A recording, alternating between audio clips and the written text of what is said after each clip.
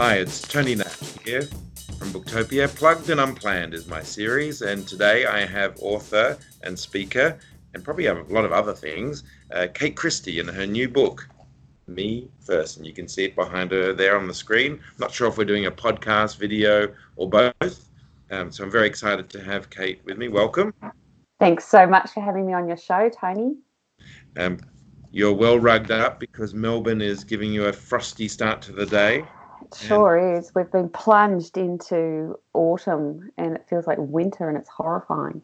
Oh, well, it's nice to have a change of season, and Melbourne is very well known for those attributes. Sydney, not so cold. Weekend was cold. Just to let people know, because it depends when you're listening to us, this is the beginning of May, 4th of May, so we're still very much in the lockdown and isolation of COVID. So to launch a book right in the middle of this is either crazy, really brilliant, or who knows.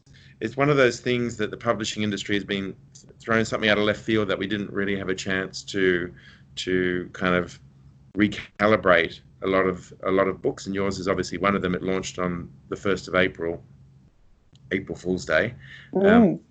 And so congratulations. How many books have you written, Kate? This is my fourth book, but it's the first book that's with a publisher. My first three I self-published. Mm-hmm. So yes, this is my fourth book. Congratulations. Me First, subtitled The Guilt-Free Guide to Prioritizing You. Now, given the world that we live in today, surely across the planet, there's going to be a lot of people, without even thinking or hearing of your book, they're going to be probably thinking those very same things, be it in relationships, work, family, health, just time, your own time for yourself. How I mean, obviously, when you started writing it, you never knew that this was going to happen. When you realized that this was happening and you knew your book was publishing, what were your thoughts around that? And I guess, this kind of probably has a lot to do with what you speak about as well. So what were you thinking when everything started to move in that direction and you knew your book was coming out? Look, my initial reaction was a little bit of panic because I thought, oh God, everything's going to be closed and no one's going to be purchasing anything, and all the media focus is going to be on COVID, rightly so. And so I guess I had a period, or a very short period, to be honest, of panic and the timing's terrible and oh my God, why is this happening to me? And then you get perspective pretty quickly after that by watching the news and seeing what's happening globally.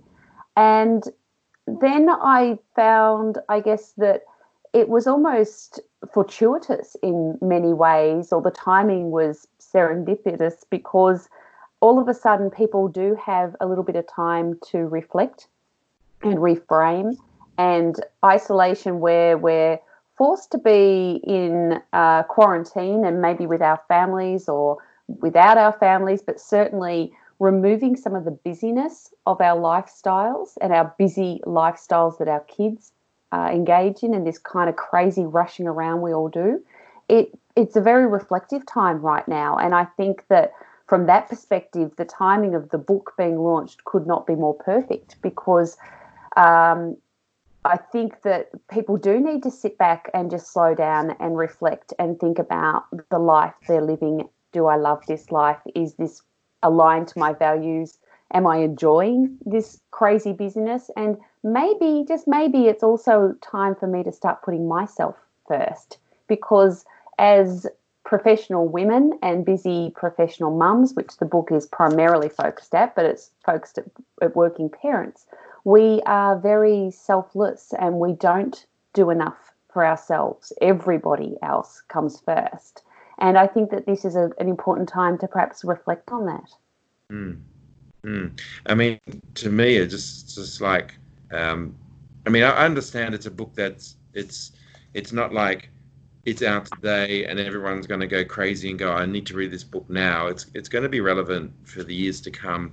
And the fact that it came out in the middle of COVID most people are kind of distracted, I guess, reading the news, the shock of it all. Can you believe what we're going through? It feels like we're in a science fiction movie. Mm. And so after we've kind of gone through all of that and everyone gets to personally regroup and I guess regroup within their families, these kind of this kind of I guess not the book, but the thoughts behind it and potentially some of the decisions that sit behind some of the things that you discuss are going to be this is going to be really helpful and relevant. You've obviously been speaking about this for a while. What are some of the examples that you've seen in people's lives where I don't know, whether they felt completely unburdened, by making a decision, more time, more relaxed. Give us some of the things that you've heard as you've spoken to people and then they've given you feedback over time. What's made a difference? Look, particularly at the moment with, say, COVID, most of my work around time management and productivity and teaching people how to live that life that's aligned to their values and understanding how they can be more productive at work and so forth, that's all now gone online. So all of my clients that I'm working with, I'm training their people and their staff and leaders around how to be more productive working from home. And we're having that engagement, that discussion online. And one of the things that is really, really evident to me right now at the moment is how people do have more time. They have removed things like the commute, this sense of busyness and rushing around constantly. Also, by not being in the office or an office space, what the feedback I'm getting is that interruptions have dramatically reduced. So people are actually getting work done. And they're able to have focused periods of work at home where they can also be more strategic and think about the future and future plan their career, future plan what they want to do with their families and their goals. And people don't often take the time to think about those things. We live very reactively because we're so busy. And so this has allowed people to actually take some time out and think, well, how do I want to live post-COVID? And there's a lot of discussion around that, certainly in my community and with my clients.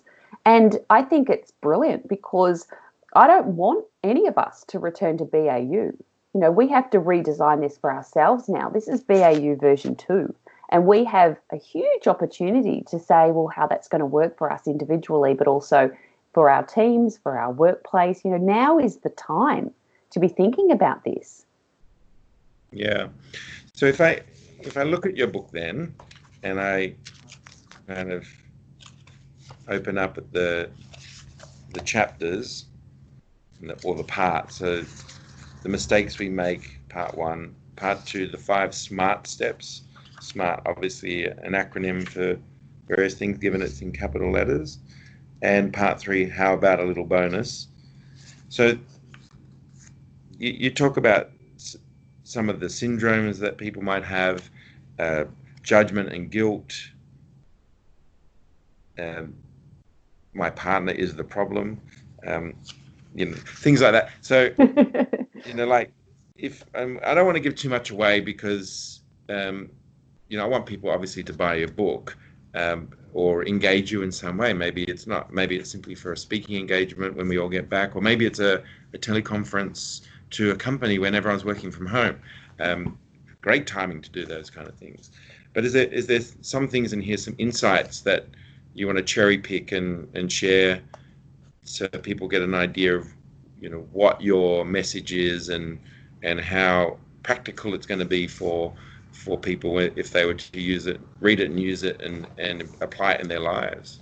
Yeah, sure. So part 1 really just it's lifting the lid on some of the crazy kind of thoughts or beliefs that busy working women indulge in, and things like imposter syndrome and constantly saying yes, and it provides solutions to that in terms of, well, here's how to get over imposter syndrome, here's how to start saying no, here's how to get your kids to do stuff around the house. So it debunks some of those myths. Part 2 is the 5 SMART steps, and it takes you through my framework, which will actually allow you to learn or teaches you how to get back 30 plus hours of lost time a month. We all have the capacity to reframe and get our time back. It's none of this is kind of rocket science, Tony. It's not like I'm going to win the Pulitzer Prize with any of this, but what it does is it takes the legwork out of it for busy people, because you just don't have time to reframe this yourself. So there's 5 steps. If you follow the 5 steps, you will get back 30 hours of lost time a month. And then part 3 is around setting really audacious goals. How do you set goals for that 30 hours? Because I don't want to get Tony Nash back 30 hours of lost time a month and then have him spend that time sending another 400 emails, or putting on 5 loads of washing, or, cleaning the house. I want you to use that time to set some awesome, audacious goals for the next 5 years, so that you can then smash that out, take your success to the next level, live this really awesome life that you've designed for yourself and your family. So it's really, step 1, let's get rid of the myths. Let's kind of clean out the cobwebs that are getting in your way. Step 2, let me get you back 30 hours of lost time a month. And step 3 is now, how are you going to use it? Interesting. So if you were to then, you probably got real data, but you've also got anecdotal data as well. Of all, like if you think about 30 hours of people's time, what's the most that we wasted on? Like if you were to give me the pie chart of I really do, like, is it just simply watching too much TV? Is it fuffing around on, reading about COVID, at the moment? Is it like, where do you see us mostly wasting our time? So on the work front, there's 2 ways we mostly waste our time. The first is by allowing interruptions. As professionals, we're interrupted around every 8 minutes. And each time we're interrupted, it takes us up to 23 minutes to refocus on the task we were interrupted from. Wow. On average, we take on 2 different tasks before we return to that task we were working on, which is most likely the most important task we had for the day. So if you start looking at the maths and the data around interruptions, they are killing your productivity. And you know this yourself and with your team. Think about how many times you say, oh, I love it when I get into the office early because I get work done. Or I love working back late because everyone's gone and I actually get some work done. Or the days I work from home, I get so much work done. So, we modern kind of businesses and we have these sort of co-working spaces where everything's open plan and yes, collaboration's good, but we don't need to be collaborating the whole time. So interruptions are absolutely killing productivity at work. The second way we lose a lot of time at work is more of a self-discipline around multitasking. So when we multitask, we're basically forcing or switching tasks. We're forcing our brain to jump from one task to a different task back to another task. So you're constantly asking your brain to refocus and reframe. And that could be as simple as having multiple screens open on your desk. It could be having your emails popping into the corner of your screen all day as you're working. That's multitasking. And when we multitask, our productivity goes down by up to 40%, which is the equivalent of losing 10 IQ points. So if you're doing that all day, every day, allowing interruptions, having your phone buzzing in your pocket, having multiple screens open, toggling between multiple tasks, then at best you're only working to 60% of your productivity. So they're the 2 massive ones at work. On the home front, I would say the biggest time killer is as parents, particularly as mums, as high achieving women who perhaps are, at the top or the peak of their career professionally. At home, we are overcompensating and doing too much for our kids. So, we're these busy women and they come home and they do everything because it's kind of like this guilt thing where they're sort of making up for lost time, if you like. And we need to, family's a team sport. You've got to get your kids doing stuff. And they're, generations of very entitled little kids who have everything and every device known to man, and we need to kind of harness their energy and their spirit and actually get them doing stuff around the house. You know, clean your room, clean your wardrobe, put all your crap away, put your toys away, put your iPads away, put your dirty washing in the washing machine. Here's how to use the washing machine. You know, we need to actually upskill our kids on home tasks and home chores. I call it insourcing. It's the opposite of outsourcing. So outsourcing is where you identify everything that you do for your family that you're prepared to pay an expert to do, because they will do it faster, better, and cheaper than you. So a cleaner. Insourcing is where you identify everything you do for the people that you live with that they can do for themselves that you don't have to pay them for. Insourcing. So we've got to get our kids insourcing because we're losing a lot of time on the home front. So that's interesting. So to be super clear, and one of the things I like about selling books is that the reality and the expectation are as close as they can be, or even that the reality, that the expectation and the reality far exceeded what you expected. So you don't want to sell a book. You don't want to end up in a relationship. You don't want to end up in a job where your expectation was this, but the reality was this. To be super clear then around your book, and you talk about families, and we've got teenagers, a 16-year-old and a 14-year-old. So you hit it right on the head in terms of getting kids, teenagers in particular, to do their bits, and learning how to do the washing and bake and all the other things which we can really address while we're doing isolation. But is it really this book mostly for families? Like, or if you're a single woman who's got her own life and probably easier to prioritize, is your book less relevant, or is it still relevant for single men and women who are out there looking to get more out of their lives? Yeah, sure. So it is primarily for women, but men will definitely get information and content out of it, and can easily follow the same framework and easily follow the goal setting framework. The Families a Team Sport is really just one section of the book. So it's as relevant for single women who are working professionally looking to reframe their relationship with time.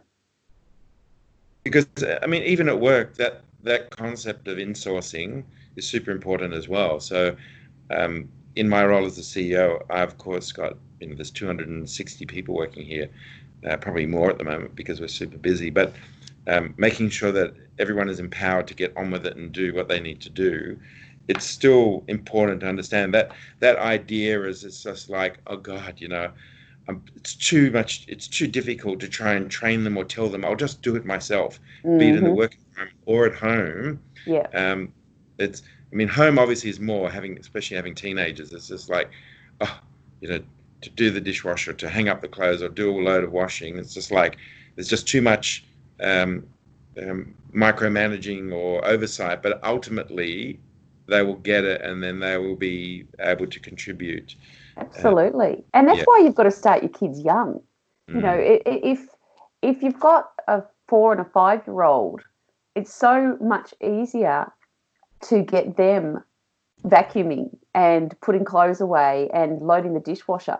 Because the thing is, you're not expecting a perfect job, right? When they're 5 years old, you're just trying to ingrain a habit so that by the time they are 14 or 15 and you tell them to vacuum, they do it without too much of a fight. But if you leave it until they're 14 or 15 before you start doing this stuff, then the task is going to be harder. So definitely you want to start your kids on insourcing as soon as possible. And, I laugh when you say, oh, God, it's easier if I do it myself, because that's one of the excuses I talk about in the book, this whole, it's going to be easier if I do it myself. And ultimately, it's not, because if you actually add up how much time you spend doing the simple things for other people, it adds up to hours and hours and hours of your time a year. So just 12 minutes a day doing something for someone else that they could do for themselves is 73 hours of your time a year. Mm. So you have to move away from this concept of, oh, God, it's easier if I do it myself, because it is not. You have to take the time to upskill people at the office, your kids at home. If you don't teach people how to do the task, then you are going to be a couple of things are going to happen. Firstly, you're going to run out of time very, very quickly because you are doing everything. Secondly, you're going to get very, very frustrated, annoyed with the people around you because you're going to think or feel that they're incompetent and incapable of doing this stuff. But the problem rests with you. So you have to let this stuff go. You have to teach people how to do it. Yes, they're going to make mistakes, but that's kind of part of the learning process. Yeah, totally get it. I mean, I remember, it's funny when you talk about that. I did talk about it, a point in Booktopia's journey where I think we were turning over around $5 million. So obviously it's many, many years ago. And we had about, I don't know, 12, 15 people working for us. And I was in contact with another guy who also had another online bookstore, and I checked in with him, and I said, "Mate, how are you going?" And he goes, "Oh, terrible." I said, "Why is that?" He goes, "Oh, their revenue was $2 million, so it was getting there, it was up." And he said to me, "I've had 18 angina attacks over the last 3 months," and I said, "Why? What's going on?" He goes, "Oh, my wife and I were working 18 hours a day, 6 days a week." I said, "How many people have you got working there?" He said, "We've got 2 casuals." I said, "Why don't you hire more people?" And he goes, "Well, they never do as good a job as us." I said, "Exactly, they don't, but at least they're doing the work." But he just couldn't let it go. He couldn't let go of that perfection. And now Booktopia is going to turn over 170 million this year, and they don't have an online bookstore anymore. You've got to be able to let those things go. He's probably in hospital. This is No, the thing. He's doing okay, but he had to get out of the business for his health. For his health and stress. So that's one of the things I talk about generally, but it's also in the book where I talk about the fact that every time you choose to perform a particular task, there's 4 different cost lenses you need to be looking through. The first one is financial cost. Your time is money. Mm-hmm. So you need to understand what your hourly rate is and apply it to each of the tasks you're performing. So a very simple example is if your time is worth $50 an hour and you spend an hour a day on Facebook, that's $18,250 of your time a year. Is this the best use of my time? The second cost lens is opportunity cost. So there's always going to be a trade-off. If I choose to do these tasks that I could actually get someone else to do, what's my trade-off? I'm losing potentially new partnership deals. I'm losing time that I could be strategic planning the business, or I'm losing time on winning new clients or delivery. The third cost lens is emotional cost. How do I feel about the way I'm spending my time? Do I feel frustrated? Do I feel angry? Do I feel annoyed? And a fourth cost lens is physical cost. Is anything that I'm doing making for pain? Now, he had to get out of the business because the physical cost was too high. What he needed to do was reframe the way he was running the business and reframe his relationship with time and understand that he needed to build a team around him because he was trying to wear way too many hats. So you need to understand which of those 4 cost lenses is most impactful for you.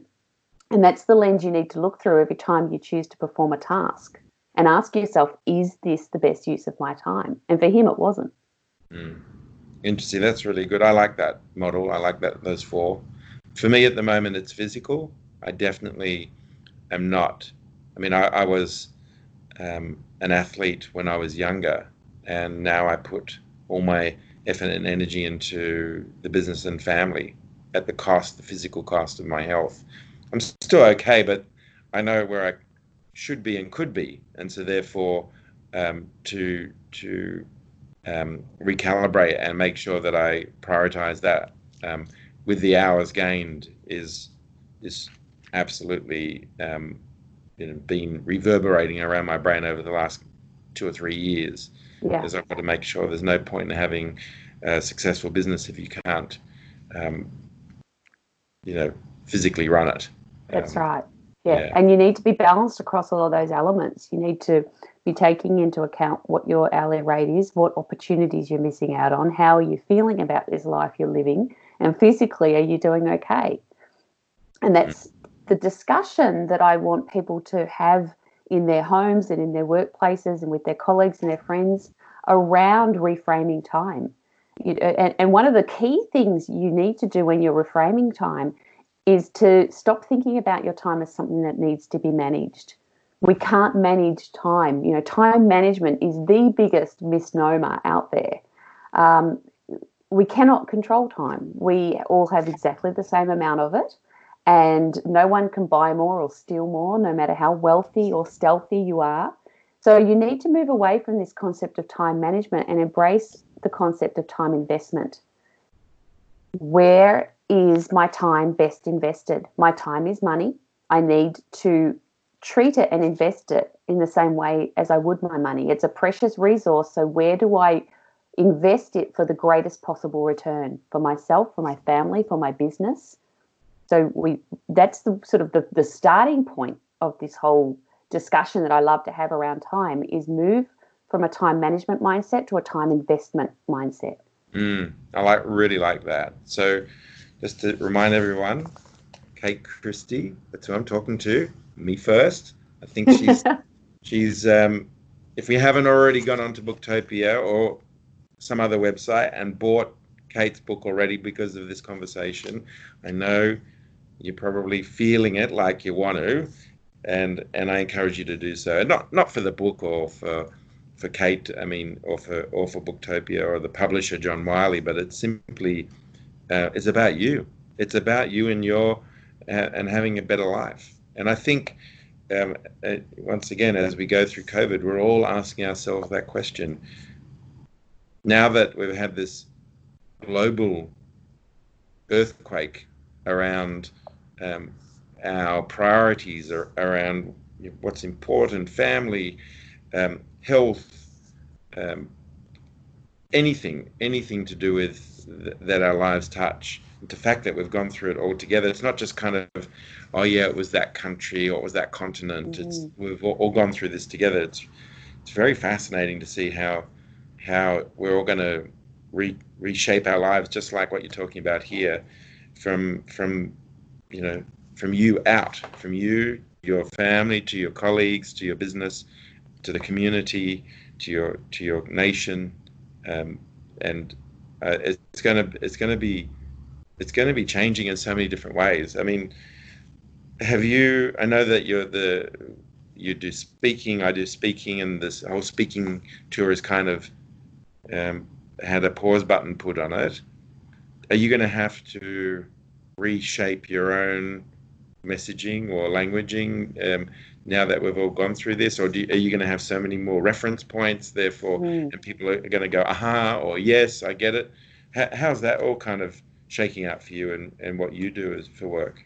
Yes, so great question, and I've already pivoted the business so that everything I now do, I already used to coach high performers, CEOs, C-suite members, business owners, in terms of their own time and time investment to take their own success to the next level. And all of my coaching was all online anyway. So I'm sort of, part of my business has always been built around that online world.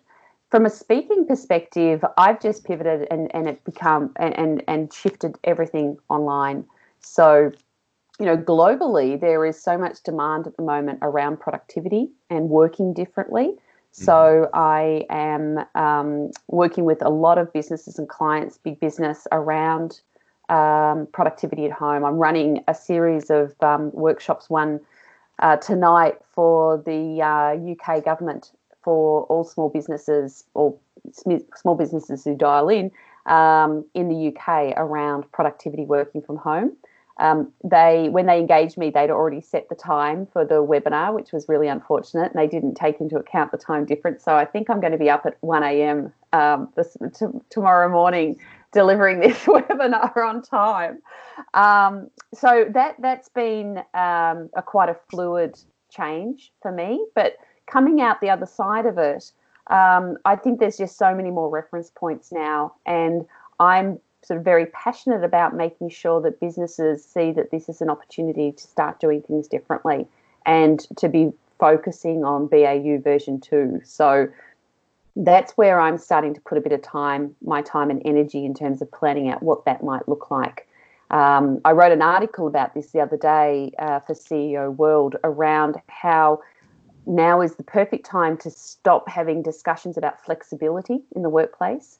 We have all these big businesses and they have these, beautiful, shiny, glossy policies around flexibility, and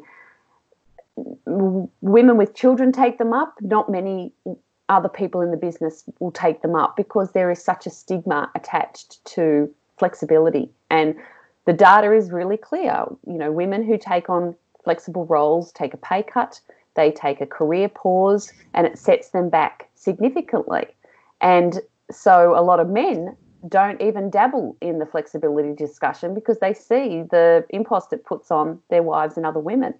So I think now is the perfect time to shift the discussion away from flexibility towards productivity. Don't have a discussion with your team or with your boss about how can I work flexibly. Have a discussion about how you work most productively. And if that means working from home part of the time or all of the time, then you've now we've been in this incubator, right? We've had this global experiment on this. Every single employee out there can now prove to their boss how productive they can actually work and be if they're working remotely or in a sort of a hybrid,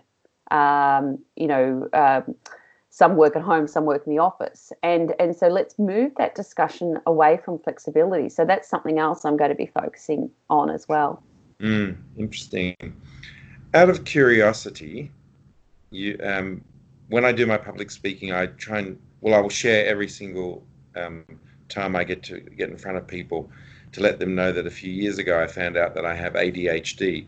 And I didn't know that until my son was diagnosed, and then my wife said, I've been reading up on Google, as wives. My wife certainly does, and so she said, I'm pretty sure you've got it as well. I said, honey, well, you were right about your stepson, so I'm going to go and speak to a psychiatrist, and I did, and he told him about what Booktopia and all the things that there's no way that you have ADHD, and then.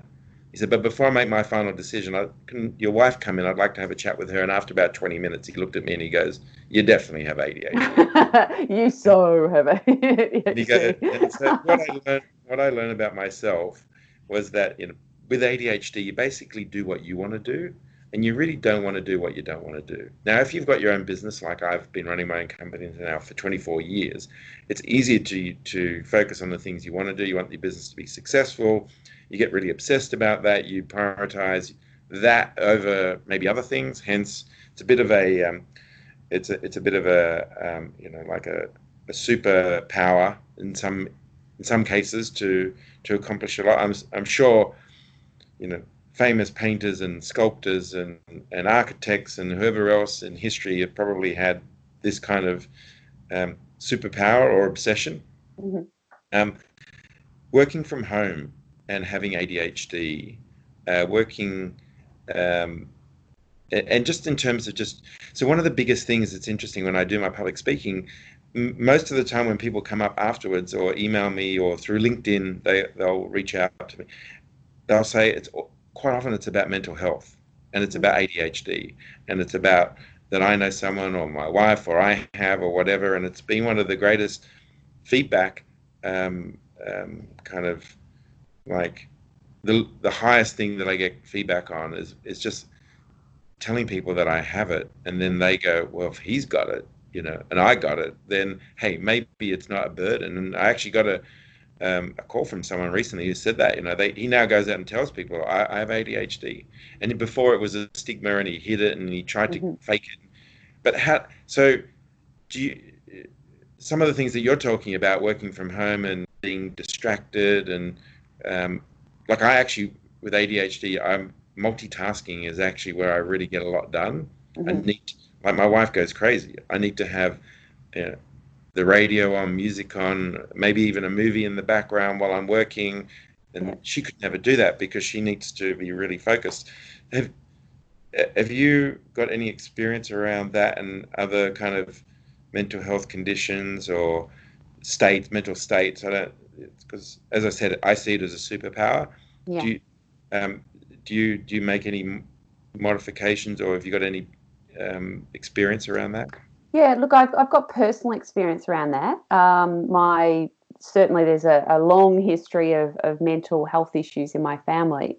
One of my sons has OCD and has had forever. We picked it up when he was about 3. He's now 18, so we've had a long time to actually work with that. And so there's different techniques and skills from a time perspective and a productivity perspective that I've been able to work with him on. And yes, it is horses for courses. You know, there's no one size fits all with this stuff. But what it's about doing is it's equipping yourself with the knowledge or enough strategies that you can then pick and choose the ones that really, really work for you. So, you know, when you talk about working with the radio on, and I do that too, I have noise constantly in the background, but it helps me focus because it's white noise. It just allows me to focus. That works for me. And people will say, my God, you know, you're a time management expert. How do you get stuff done with that noise in the background? Well, that's how I've trained my brain. And that's the way I learned at school and I learned through university. So I'm very much one to say, well, look, you know, when we do have different conditions and mental health issues and superpowers, because they are, you know, my son can study for phenomenally long periods of time and absorb an incredible amount of information because of his OCD. So that is a superpower.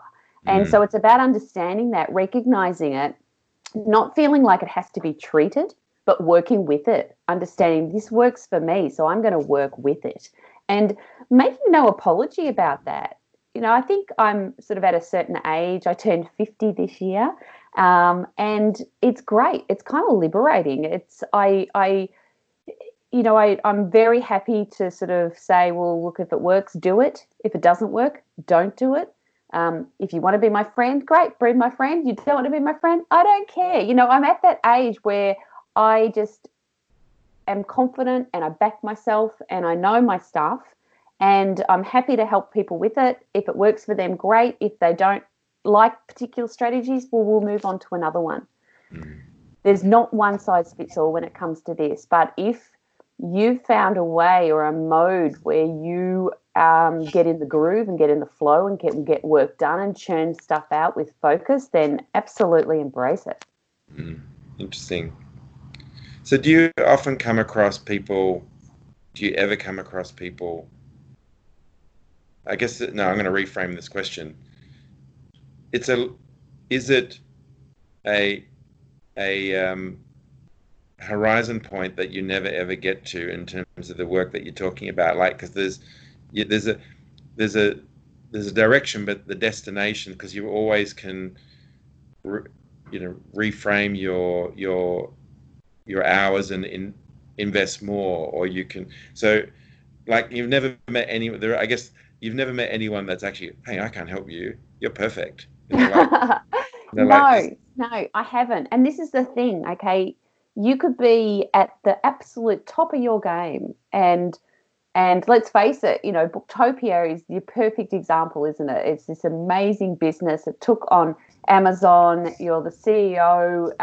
Everything's going great. Year-on-year growth. I know I can find you time. You know, I could sit down and we could work out and reframe the bad habits and put in place new habits. So that's the thing about the work that I do. And I'm very selective. You know, I only work with high performers because high performers know that there's more to be had and they actually do the work. When you say do these things, they'll actually do it because they can see that there's a means to an end. So no, I've never met anyone who I think, oh my God, that's perfect. And you're never going to. And because there's always something else to strive for. There's always a new goal. There's always new heights. There's always something else, you know, another higher mountain to climb for high achievers. And so that's where I'll help you find the time to climb the next highest mountain. I don't know whether this is true because I only heard about it once. I've never really bothered to research it, and kind of the way where I read it, it kind of made sense to me. But Bill Gates, who obviously has been hugely successful for decades now, and has given so much philanthropically, and they say that his calendar is split up into 5-minute increments, and he's got 5 or 6 EAs who are managing his time to those 5-minute increments.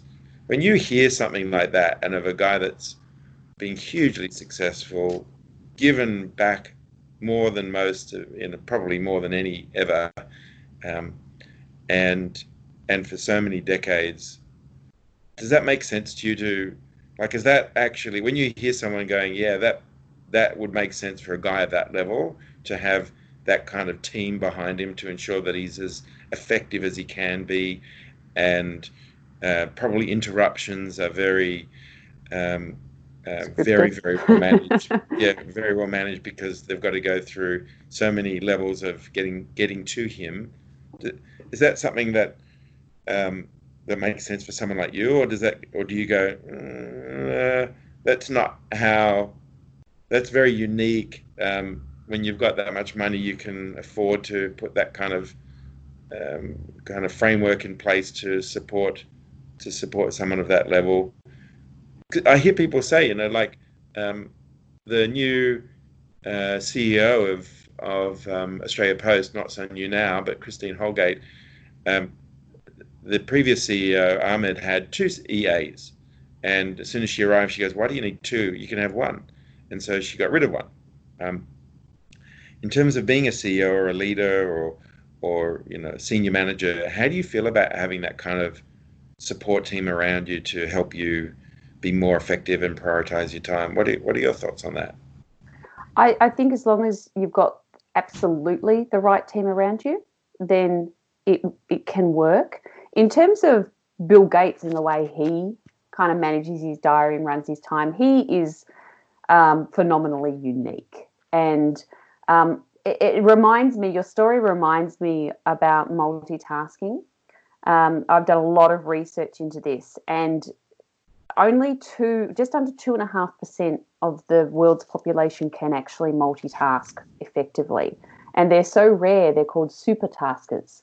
And you put electrodes on these people's brains and you throw more and more and more tasks at them to juggle, and their brains kind of settle. They're, supertaskers for a reason. That is their superpower. For the rest of us, mere mortals, we can only focus on one strategic task at a time.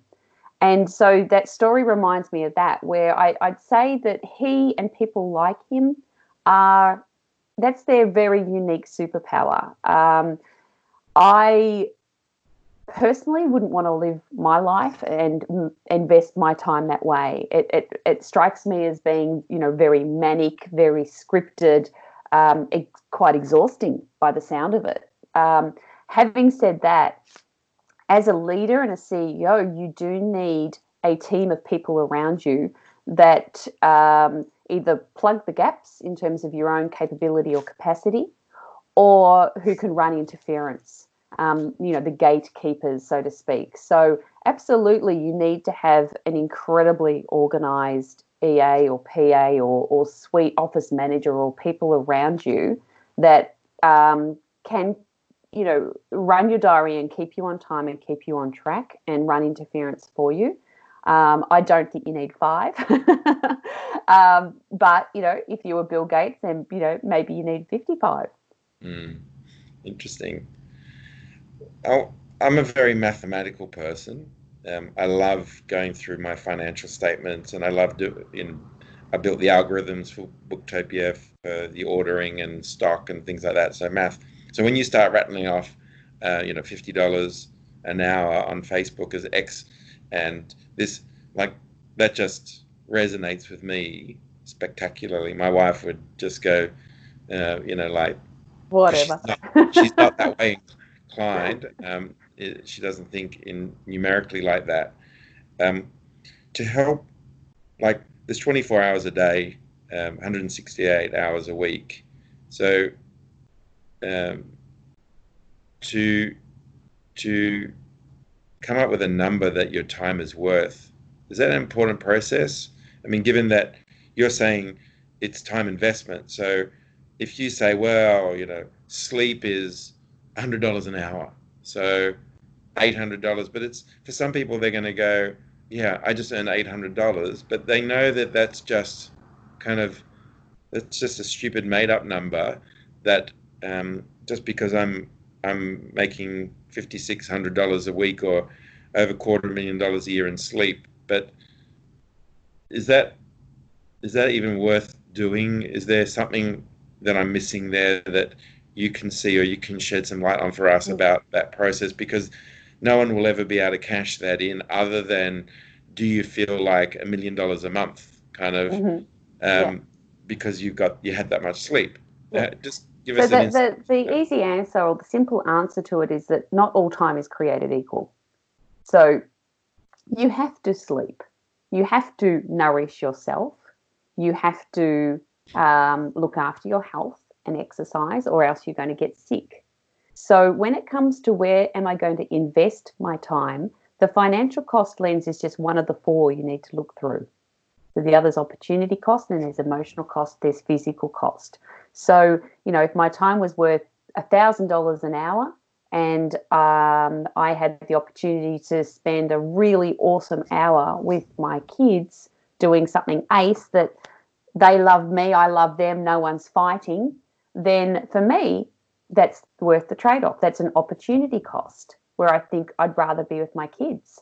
And it comes down to values as well, Tony. So it's about understanding exactly what your values are so that you can make sure that you are living those values. And what I mean by that is when I talk about values and understanding that it's not the kind of what I call the vanilla values, like honesty, integrity, we've all got those, hopefully.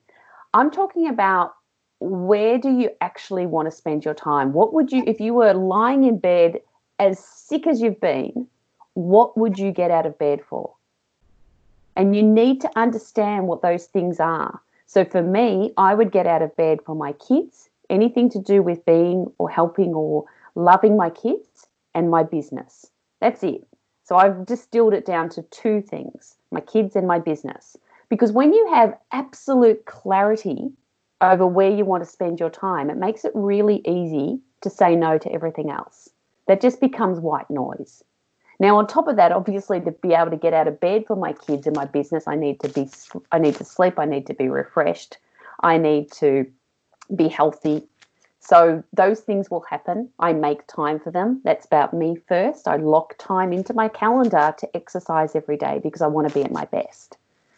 So you have to look through all those different lenses to make the right decision about where you're going to invest your time at any given time. It's not just the financial lens. Interesting. You know how, like, if you think about that, you're a time expert and the use of time, and there's books out there. There's a Japanese lady, who's done very well with one of her books around space and feng shui. And how do you entertain the idea of your physical space as well? So when you sit down in your office or when you look at your home, is it important to have the physical space not perfect, but perfect for you? Do you think of that as an extension of your physical body, which is one of the four key things to focus on? How do you having your car clean versus really dirty, having your clothes impeccably ironed, or your fridge only having fresh produce, or just anything like that? How does that then fit in? Does it naturally become a priority for you when you go through time management or time investment? Personally, no. I guess my focus is all on decluttering your mind, not decluttering your space. Mm-hmm. So if decluttering your mind for you as an individual means that you need to have a clean office and a beautifully aligned fridge and clothes sorted out, then yes, for you, you need to embrace it, because that's part of the process for you, because it's what's important. It's sort of one of those kind of underlying values. I don't align them. I don't feel, I wouldn't take the work I do, I don't extend that into the physical space unless I know it's important for the person who I'm working with, because if it's important for them, we have to get it sorted so that they can then unclutter their brain. Mm-hmm. But I'm very, very much about, this is all around decluttering your brain and your headspace and reframing your time so you've got time to do the things you love. And if that's cleaning or tidying or decluttering, knock yourself out. For me personally, no. I'd rather go for a run or read a great book. Interesting. So before our time is coming close to an end, is there anything about your book that you wanted to, or about the work that you do, that you wanted to share with us on this recording today, to leave us with, to ponder, to consider, to challenge, whatever comes to mind? Yeah, I think it's the key thing I want to leave you with is there's a number of amazing women that I interviewed as part of writing the book, women globally at the absolute top of their game, some incredible women.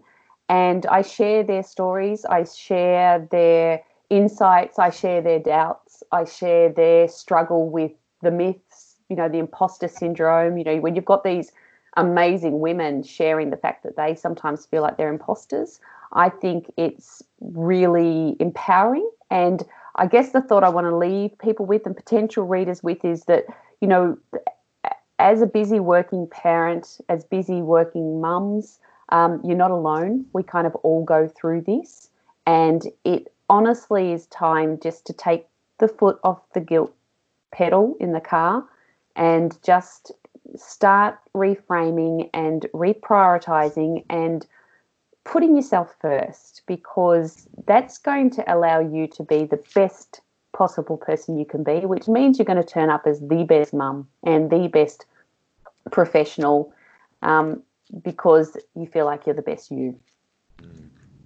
That's a good point.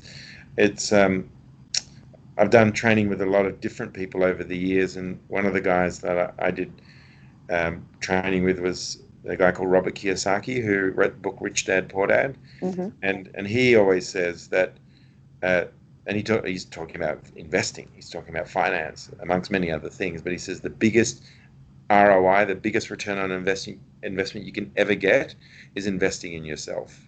You will never get a bigger return than educating yourself, reframing your thinking, whatever it may be. And it sounds like, Kate, that what you've written here in your book, Me First, it's exactly spot on. And I think for any woman or man, or perhaps any bloke that's supporting a woman who's really trying to manifest as much as she can in her life so you can better support her, then this is going to be a good book to read. And it's not too thick. Don't freak out. The time is not, it's not that taxing. You're going to get through it really easily. So do yourself a favor, as Molly Meldrum used to say, buy this book, invest in yourself, and we look forward to hearing how your life has been empowered. Thank you, Kate, for joining us today on Plugged and Unplanned, and we wish you well with every success.